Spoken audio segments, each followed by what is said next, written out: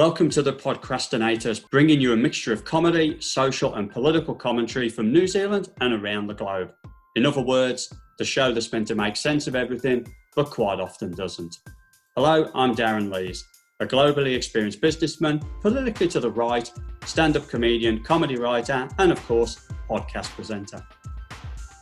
And I'm Matt Danaher. I'm an amateur writer, traveller, podcaster and Instagram influencer, and professional union organiser and socialist who likes to be optimistic about the future. So episode 12, who thought we'd make it this far in? Probably only the 7 people that are still listening to us, I reckon. Yeah, I don't even think my mum listens to this. My dad does, but I'm not convinced my mum listens. Oh, Mum needs to get with the game, doesn't she? She needs to just get with the programme. No, it's probably just as well, though, given that I swear and stuff sometimes. Yeah, happy 12th anniversary. Yes, happy 12th anniversary indeed. It does feel like a bit of an achievement. It's the second longest lasting podcast I've been involved in. You're still involved in the other one? Yep, we're taking a bit of a break, so I've got time to do this. But this is far more fun at the moment. Well, exactly. This is more fun than the other one at the moment, right now in pandemic times.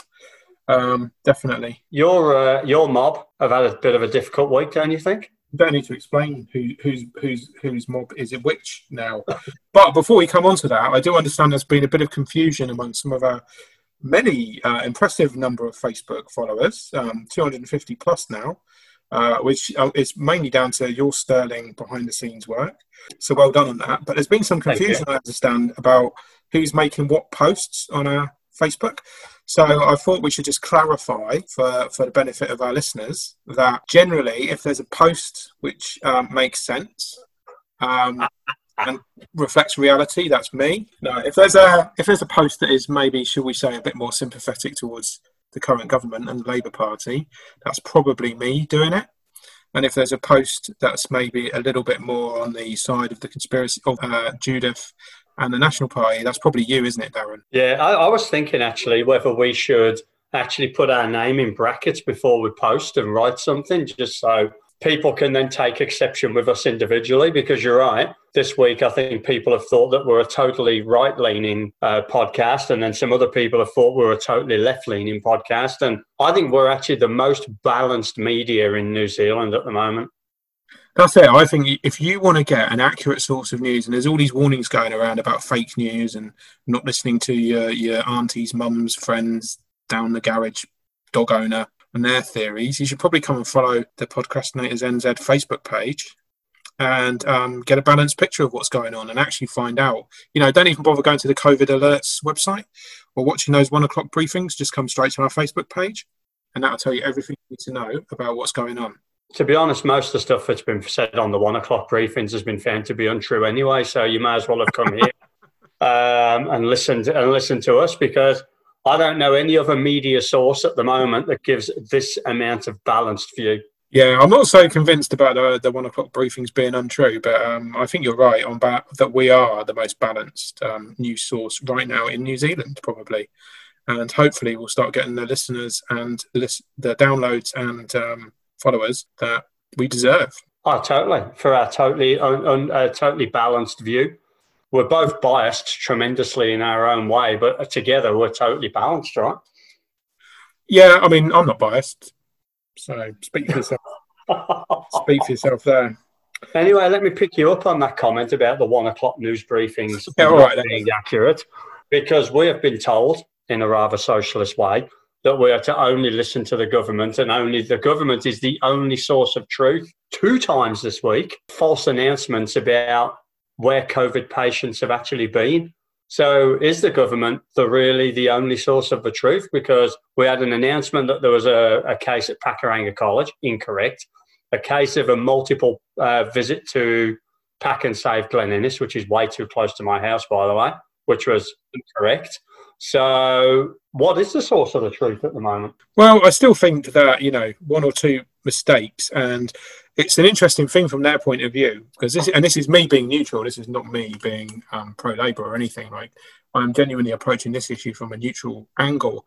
But I think from their point of view, it's really difficult, right? Because first of all, you've got to convince people, and I think you probably agree with me on this, not to believe your Billy TK junior nutters, the 5G bleach drinking fuckwits that are out there on Facebook that are spreading all sorts of kind of genuine conspiracy theory bullshit about COVID and how it's transmitted and how you can deal with it and how much of a risk it is. And on the other hand, you're trying to get information out as quickly and accurately to people as possible. And the fact is that when you're trying to balance speed and accuracy, and speaking personally, working for an organisation that is trying to inform our own members as quickly and accurately of information as possible, mistakes do happen, and inaccurate information gets out there. And the important thing is that it's corrected as soon as possible. And the only way you can ensure clear comms for that is by directing people back to the sources where you need them to, where you can talk to them from. Having said that, I do think, I don't think they're suggesting that you can't get true news from Stuff or RNZ or the Herald or anything like that, despite the fact I would argue that some columnists and commentators have been a bit irresponsible. The fact is, no one's going to say that the Herald or Stuff are spreaders of fake news. Obviously, one of your coalition partners has doubled down this week on the fact that it's been spread through a border breach, something which the government hasn't admitted to yet. So what are we meant to believe there? Well, I think the government are telling the truth that they don't know. You know, looking at it again as a neutral bystander, how else has it got in? Yeah, I mean, the most likely source is the border, right? It has to be right. I mean, let's talk about conspiracy. I think we can all safely say now it hasn't come through on frozen peas. No, but it could be on chilled meat. It could be on postal items coming through. You know, there are other and I think that's the problem, that a lot of us, we actually just don't know what the risk is from different things that we're dealing with. The other thing as well, of course, is the fact that we've now got 2 postal workers with COVID. Yeah.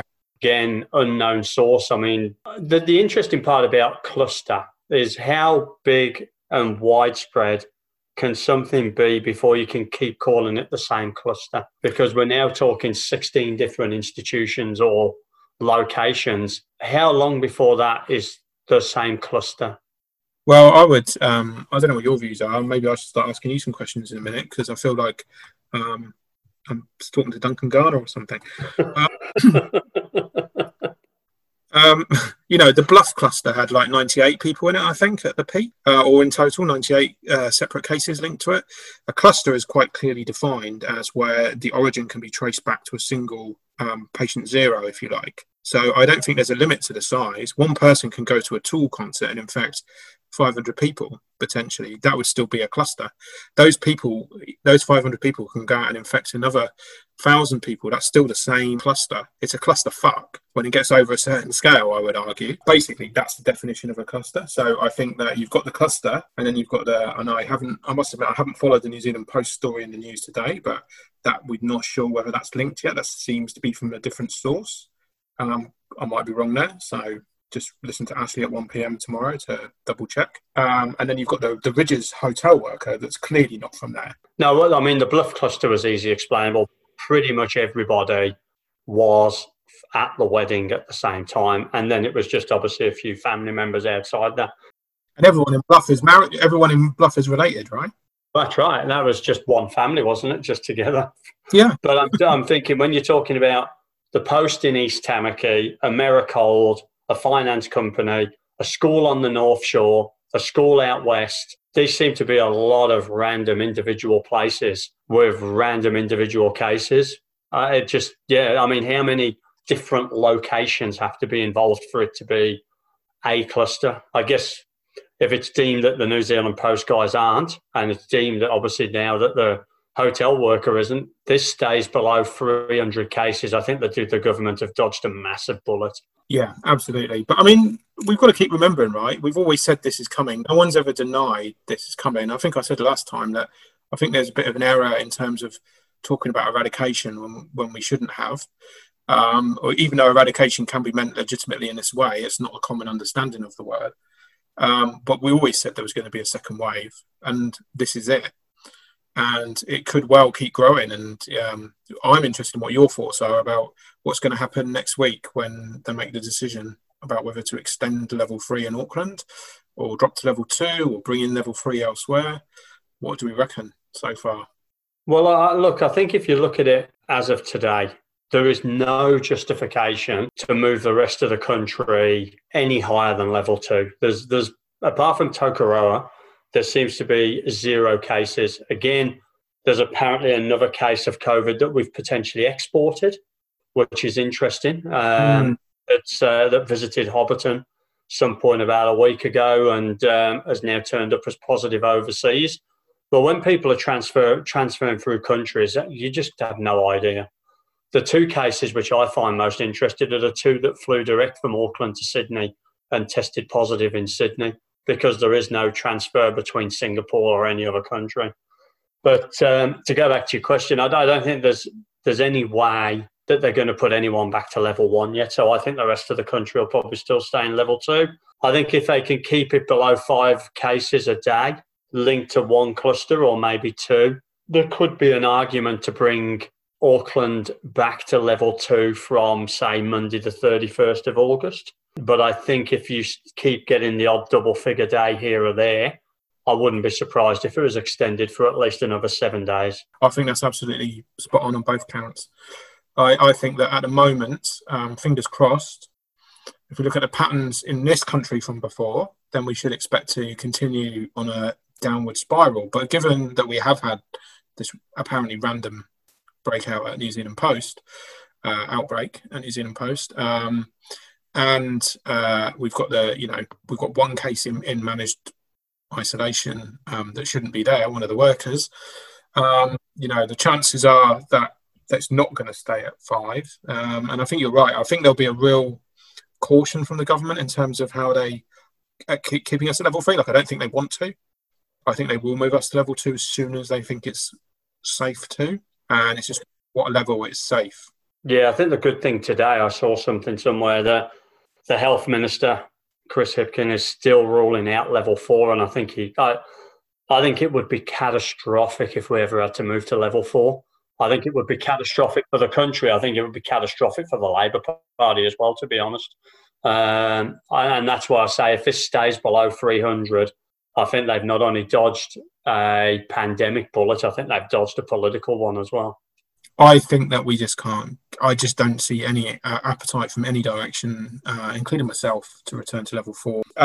People keep talking, not just you, everyone, I would argue, or not everyone. I'm not saying I'm the only person, I'm a prophet. But we're all of us carrying on as if at some point we're going to return to normal. And at some time we can think about the economy in the way that we used to. And for me, I just don't see there's any coming back from this. I mean, for the whole world, it's not just a New Zealand problem. And I mean, we're in a stronger position than many places. We look at our own home country, biggest, deepest recession in recorded history now. And for a number of reasons, can't just all be blamed on the pandemic. But the fact is, that's going to have a knock-on effect. The US is rapidly turning into a developing country, although it's the opposite of a developing country, whatever that word is. And there's no end in sight anywhere, really. The best we can hope for is you look at some isolated outposts in Europe and here, and if Australia can weather the current outbreak as well, maybe Japan and South Korea, we'll probably hang on. But the fact is, there is no business as usual. There is no returning to how things were. There is no, even if the Russians are telling the truth about the vaccine, even if the vaccine's rolled out, even if there's another vaccine that's better than theirs developed in 2 months' time or 3 months' time, we know if we look at the flu vaccines that only work on 60% of people. Whooping cough vaccine works on 40%. We're never going to get a vaccine that works on 100% of people. We are now living with this pandemic for the foreseeable future in some way. And even if it goes, it's going to take a very long time for people to have confidence again. So what does that mean for the economy? And I don't have any answers. It's just questions. But I'm very interested in what that means for how we live, because you're quite right? The economy is already fucked because of this, basically. Look, I think if you look back in history, we've had the Spanish flu, we've had the Great Depression, we've had the global financial crisis, and every single time the economy's come back and it's been stronger. Like house prices in New Zealand have never been higher than what they are now. And house prices are still going up, even though we're in the middle of a damn pandemic. You know, there's some of the stories that are coming out of open homes and some of the stories that are coming out of auctions are unreal. Now, I know that might be a particularly Auckland view, but my understanding is that house prices around the country aren't particularly deflating at the moment. What's very interesting, I think, and I just take a step back, is when people go, anyone who says, but the economy, the truth of the matter is the economy has to come first, right? Because if you don't have an economy and think about where does the government get money from? The government gets a lot of money from tax, from people working, from industry. So if you don't consider the economy and you don't have businesses working and you don't have organisations investing and you don't have people employed and you don't have people paying tax, then the government's got no money. So the country fails to be able to even, just exist. Look at countries like Zimbabwe and places like that, where their currency just got so horrifically deflated that everything was worthless, And if we keep borrowing money recklessly and don't have any plan of paying it back and just think in 50 years' time some generation's going to pay it back, that's pretty reckless on everybody's behalf, because regardless of who pays this back, someone's got to pay it back. We're here now and we're the people that are earning and contributing and can make a difference. So it's on us and on the government, whoever it is in September onwards, to ensure that the country can still operate in the best possible economy it can operate in. After the GFC, the American financial market was destroyed. Like all of them, banking institutions went out of business. It recovered. Now, of course, with that, it was financial, it wasn't health. I guess the question comes is, how much desire has the world got? Because you can shut this down eventually, right? If every country in the world said, we do not want anyone in, anyone out, it dies out eventually. People are saying it cannot possibly die out in New Zealand. Yes, it can. You stop people coming in. You can let people leave, you just don't let them back. Now, I know that's really draconian, but the cases that are in the country now will eventually spread to the amount of people it can reach. And eventually, once people have cured and nobody else brings it in, it stops. Australia, any country can do that. Any country just shuts its border and nobody comes in, it stops eventually, it dies out. The problem is, I don't think the world's prepared to do that. I think we're too selfish as individuals to allow that to happen, because we still want our holiday and we still want our ability to roam around where we want. So if you wanted to actually shut this virus out, you literally just shut every border in the world for 6 months. Each country's economy can still operate. We're proving that now. Australia have been proving that since March. Australia's economy has never closed down. Yes, the hospitality industry has suffered, as it has everywhere. The travel industry has suffered, as it has everywhere. And it's suffering because people aren't travelling. But we proved for that short while, whilst we were 102 days free, domestic travel can carry on. Hotels were starting to get booked back up.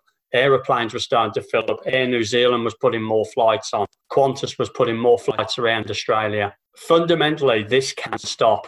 It depends on the world's desire to make it stop. Yeah, but what you're talking about, I would argue, is a radical transformation of the economy would be necessary, because that's what the 100% closed borders around the world would mean. I mean, ignoring for a minute, because I agree with you that is the way to kill it off. Certainly in a smaller country like this as well, a more sparsely populated country, that's easy to do. I mean, the reality is, for a bigger country, it would take a lot longer for the virus to burn itself out. Well, if you think about Australia, they're closing states. America could do the same. You just stop did do for a little while in various ways. But you're right in the fact it changes the economy, but it changes it for like 6 months. And then once you do, I think the biggest problem in the world is the fact that nobody trusts certain countries. And so if certain countries declared themselves free, I think there's countries in the world people don't trust. I mean, you look at some of the pandemic numbers, right? Russia's had about the 5th or 6th most amount of cases, and yet about 12 people have died.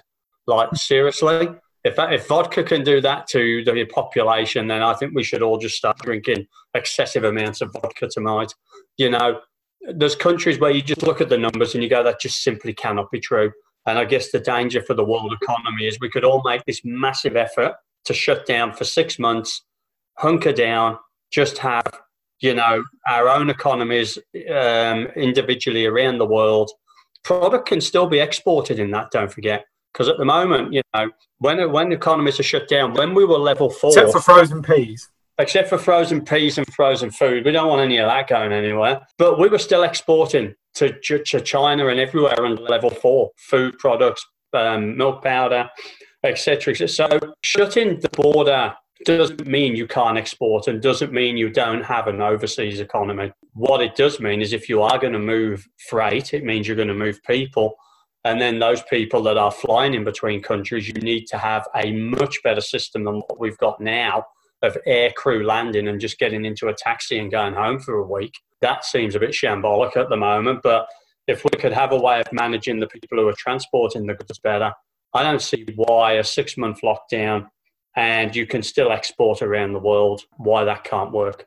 I don't think there's enough desire in the world for it to happen. I think that's the problem. I think people want to still be too selfish. Well, and it would. The fact is, I'm going to keep coming back to. I agree with you on both counts. I think that that would be the one thing that would kill it off if we could trust everyone. And I agree that we couldn't. And I also think that there's not the willingness. And I think it's a bit like the what's the word? The Mexican standoff, really. Yes. Going to put their gun down first. So you're right, but I will keep coming back to this. The fact is, the examples you cited a while ago about Spanish flu and various crashes and things like that. The fact is the economy recovered because radical transformation happened and money was spent in a different way. And it's not about saying we can't have an economy or being against having an economy.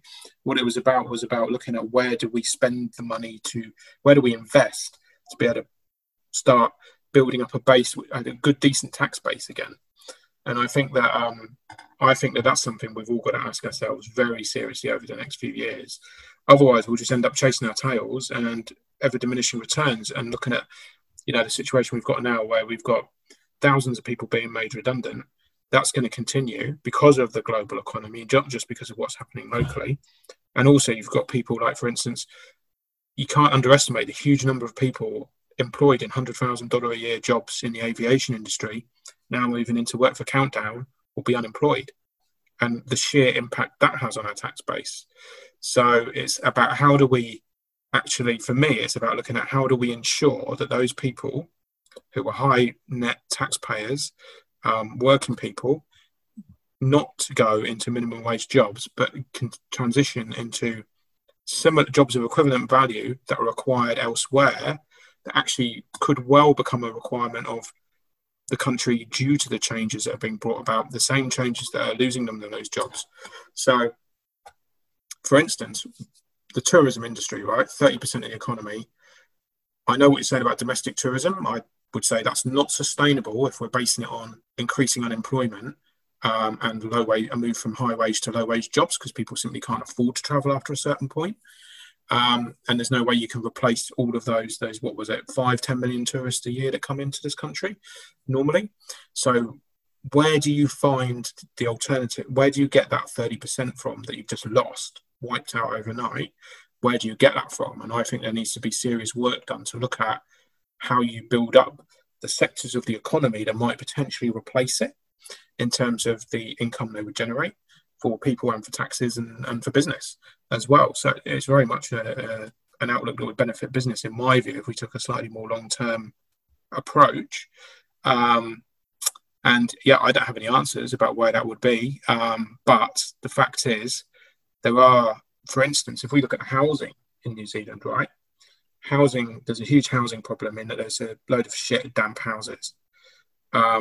We have a lot of people in this country right now who are capable of working in the building industry and people who could be trained to work in it. We could have a massive program of compulsory insulation and I'm not saying charge landlords either. We could do a short-term investment of taxpayers' money into it because we're developing a really good construction workforce, better than the one we've got now. and one that wouldn't need to rely so much on imported labour as it has done historically as well in the long term. And so therefore building up our resilience and sustainability within that sector. I don't know, it stopped being funny about 10 minutes ago. Yeah, I mean, you're right. I mean, it's not that we have a bad construction workforce now, we just don't have enough.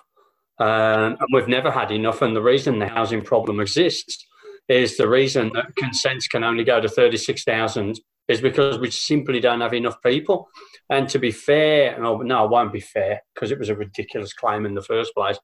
The government's claim that they could build X amount of houses was completely not doable because they never had the workforce to do it. It was completely unachievable. I have no issue with their aspiration. I think it was a great aspiration to have, but I think they misunderstood the lack of workforce and the fact that economic levers says that if you can go and work for the government on one of their projects at $100 an hour, or you can go and work on a private building site for $160 an hour, you're going to take a private building site at $160 an hour every time. But the other point about the economy, I guess, which is interesting, is you can continue to have an economy and keep going. And instead of locking everything down or shutting every of the world's borders, then you look at a program of, well, actually, do you just protect the vulnerable? Now, the problem is there's a lot of people with compromised immunities that are actually in the workforce today. So do you just tell those people they've got to work from home? And I mean, if you look at Melbourne's the classic case, right? At the moment, if you look at Melbourne's fatality rate in aged care facility, it's somewhere between 15 and 20% of all cases in an aged care facility are losing their life. And the scary thing about that is there's 2,000 people in Melbourne in aged care facility currently with COVID. So they could be looking down the barrel of another 400 people dying.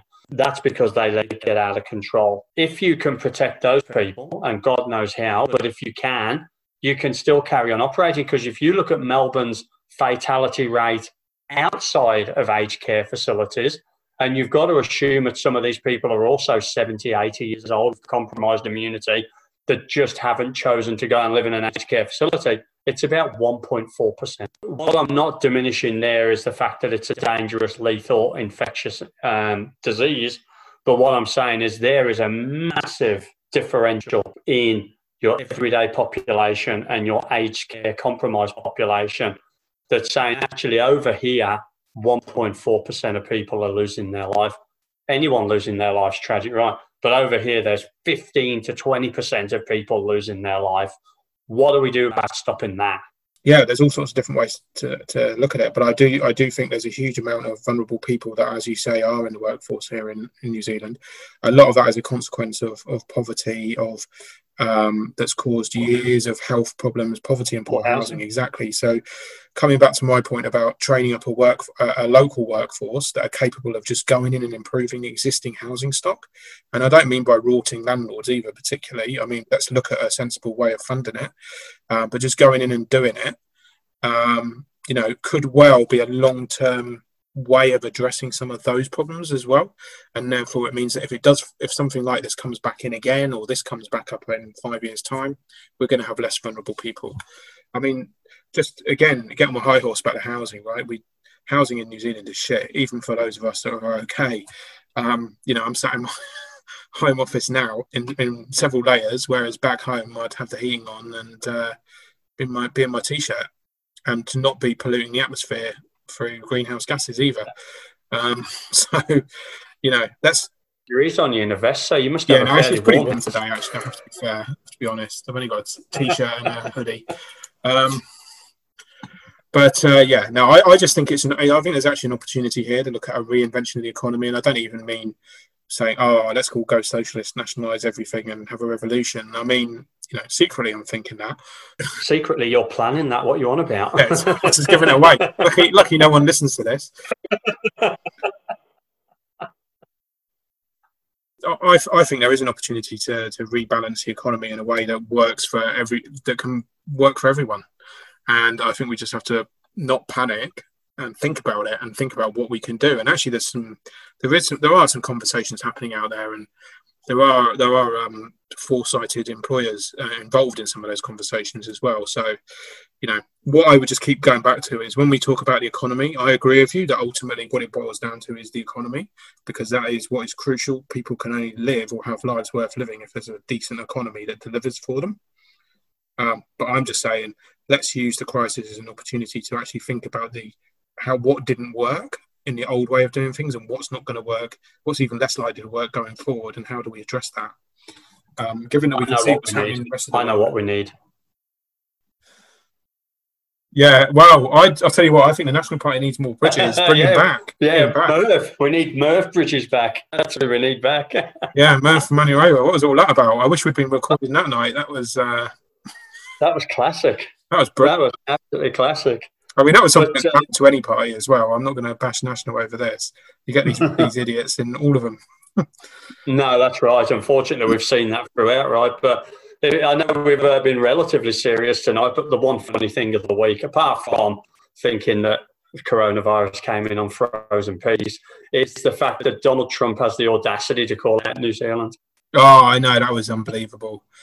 And the responses from our politicians were good, I thought, including Judith, to be fair. Yeah, good on you, Judith. Judy, as I call her now. Oh, yeah. Oh, you can get away with that, can't you? The woke left. But if I dare call Jacinda Ardern Cindy, I'm the filthiest misogynist in the world. Yeah. We're going to come back to free speech at some time in the future. Yes, we are. Yeah, no, I mean, Donald Trump, I mean, just what is he like? He's getting worse and worse. And the interesting thing is, as well, is him saying, the most recent thing he said yesterday was as well that he might seek a third term if he's successful this time. US presidents can't, but under the Constitution, stand more than twice consecutively. But he's saying that because the FBI spied on him, which they didn't, during his first campaign, he should be entitled to run again. But what that made me think, though, is that I think we misunderestimate Mr. Trump. That actually, I think he's got a bit of a sense of humour there sometimes. Like, he's a fucking idiot, right? And quite often... He's got any sense of humour. I think everything he says is absolutely serious. I think he means it all. Occasionally he says stuff, and I think that's one of them, where I think he's having a joke. And he's taking advantage of the fact that we expect the worst of him. Do you think him putting his face into Mount Rushmore is a joke? Exactly. So that's another thing that I think is a joke, yeah. But maybe it's not. Maybe we should put him into the Grand Canyon. Something like that would probably be more applicable.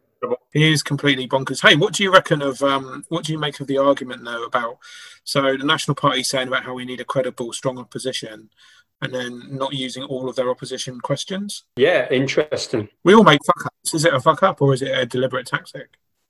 It could be a deliberate tactic. Can you save them and then later come back and then have more at a later date? I don't think that's a fix, no.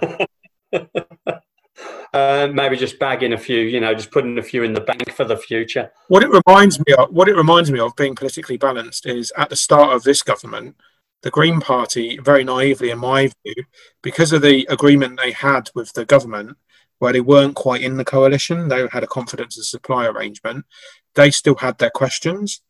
But they decided that to be honourable, instead of using the questions, they would actually give them to the National Party. The National Party then used them very effectively to completely skewer the government on something. I can't remember what it was.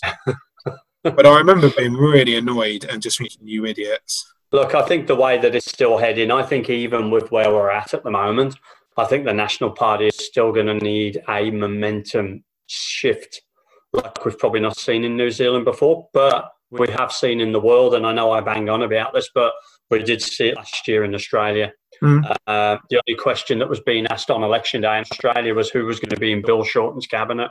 And by the end of the night, the alliance over there actually ruled alone. So it's got to be one of those kind of shifts. And I don't know whether the National Party are trying to be clever. I think what the National Party need is a massively strong act, almost like 8 to 10% of the vote. Which they might get.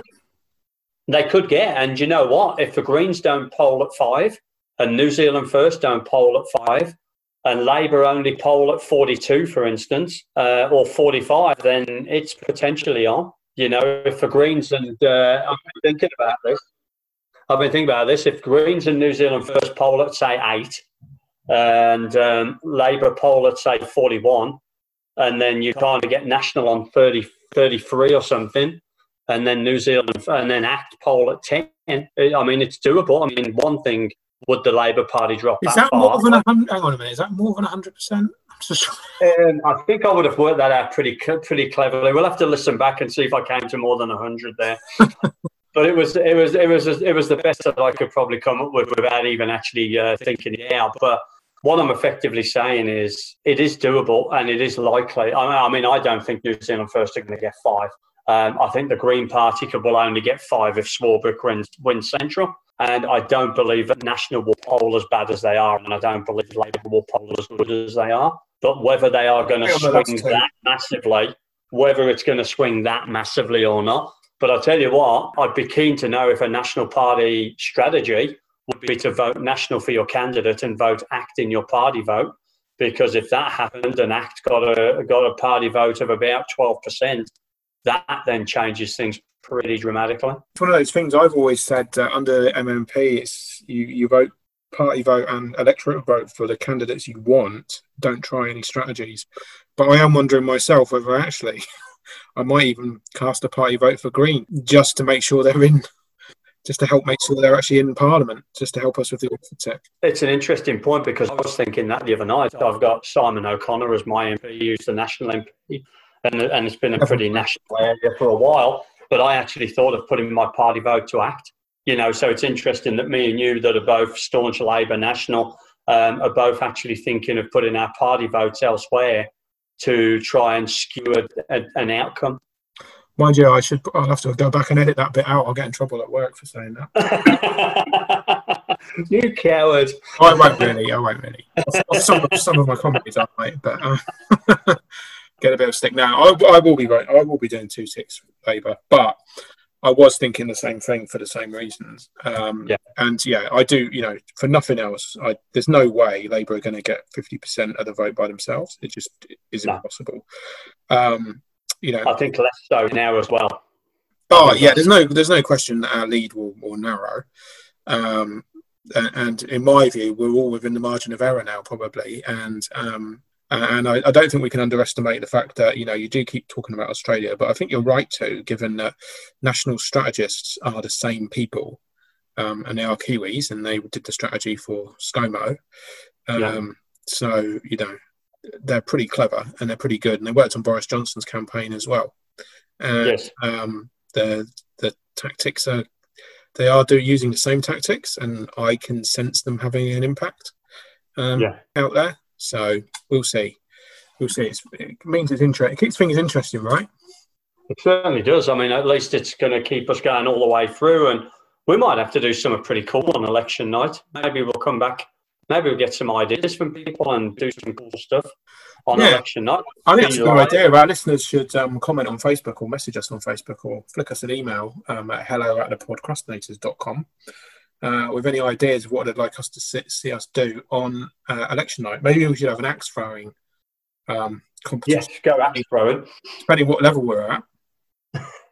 And get 2 teams. Get a sort of left-leaning comedy team and a right-leaning comedy team of you and 2 other people. Which will be me. You have 2 people. Which will be me and no one else. As we found out on Facebook last week when I decided to make one remark about the government and was still coward. I thought snowflakes melted quicker than this. Still going on about it. I actually had one of your left-leaning colleague comedians actually sent me a very nice compliment and said, "Mate, you've taken a hammering this week, but fair play to you. You've took it on the chin." There was no backing down. It was, if you're going to put yourself out there like I occasionally do, then unfortunately you're going to expect to be taken out. That's unfortunately something that your leader needs to learn, by the way. I had a little bit of a practice of that yesterday, sharing a clip on Facebook of a racist on the London Tube getting knocked out with one punch, and just said, "Yes, well done, London. This is how you deal with them," and no controversy whatsoever. That's because everybody agrees that racists are fuckheads, right? Not everyone agrees with political violence. What you should have done is actually gone, "Oh, London, what are you playing at?" Then seeing what the reaction is. I'm not a troll. Like me. It'd be like me daring to question the Prime Minister. How dare I question the Prime Minister? What would you... we've got to go. I do have to apologise to you and the listeners in that there's a bit of fizzy popping when you speak, and I'm hoping that that doesn't spoil the audio of your clip, and that because we record our audio separately, that it's not even on there at all. It's not detract. Everyone will be able to hear what you're saying. It's just a little bit. It's at my end, I think, the problem. I didn't want to interrupt you mid-flow earlier because it was good, but we'll see. We'll see. Look what I expected. That's a shame. I wish I'd have had some of that fizzy pop candy. Yeah, that's what it sounds like you've been eating. Is there a final thought you'd like to finish us on? No, well, actually, I did think about one thing, and we are a comedy pair of people as well, and what I did want to remind people is that whilst Auckland's in level 3, we have no comedy. The rest of the country has comedy, and whilst it's reduced audiences, the good news is that I've seen comedy still happening down in Wellington and comedy still happening in Christchurch and Queenstown. So if you live in any of those areas, remember that it is restricted and capacities are now probably only half. But please get out there and support the comedy that's out there, because comedy, like tourism and other entertainment this year, has done it really tough. So my final thought is, in those areas where comedy is still operating, please get out there and support it.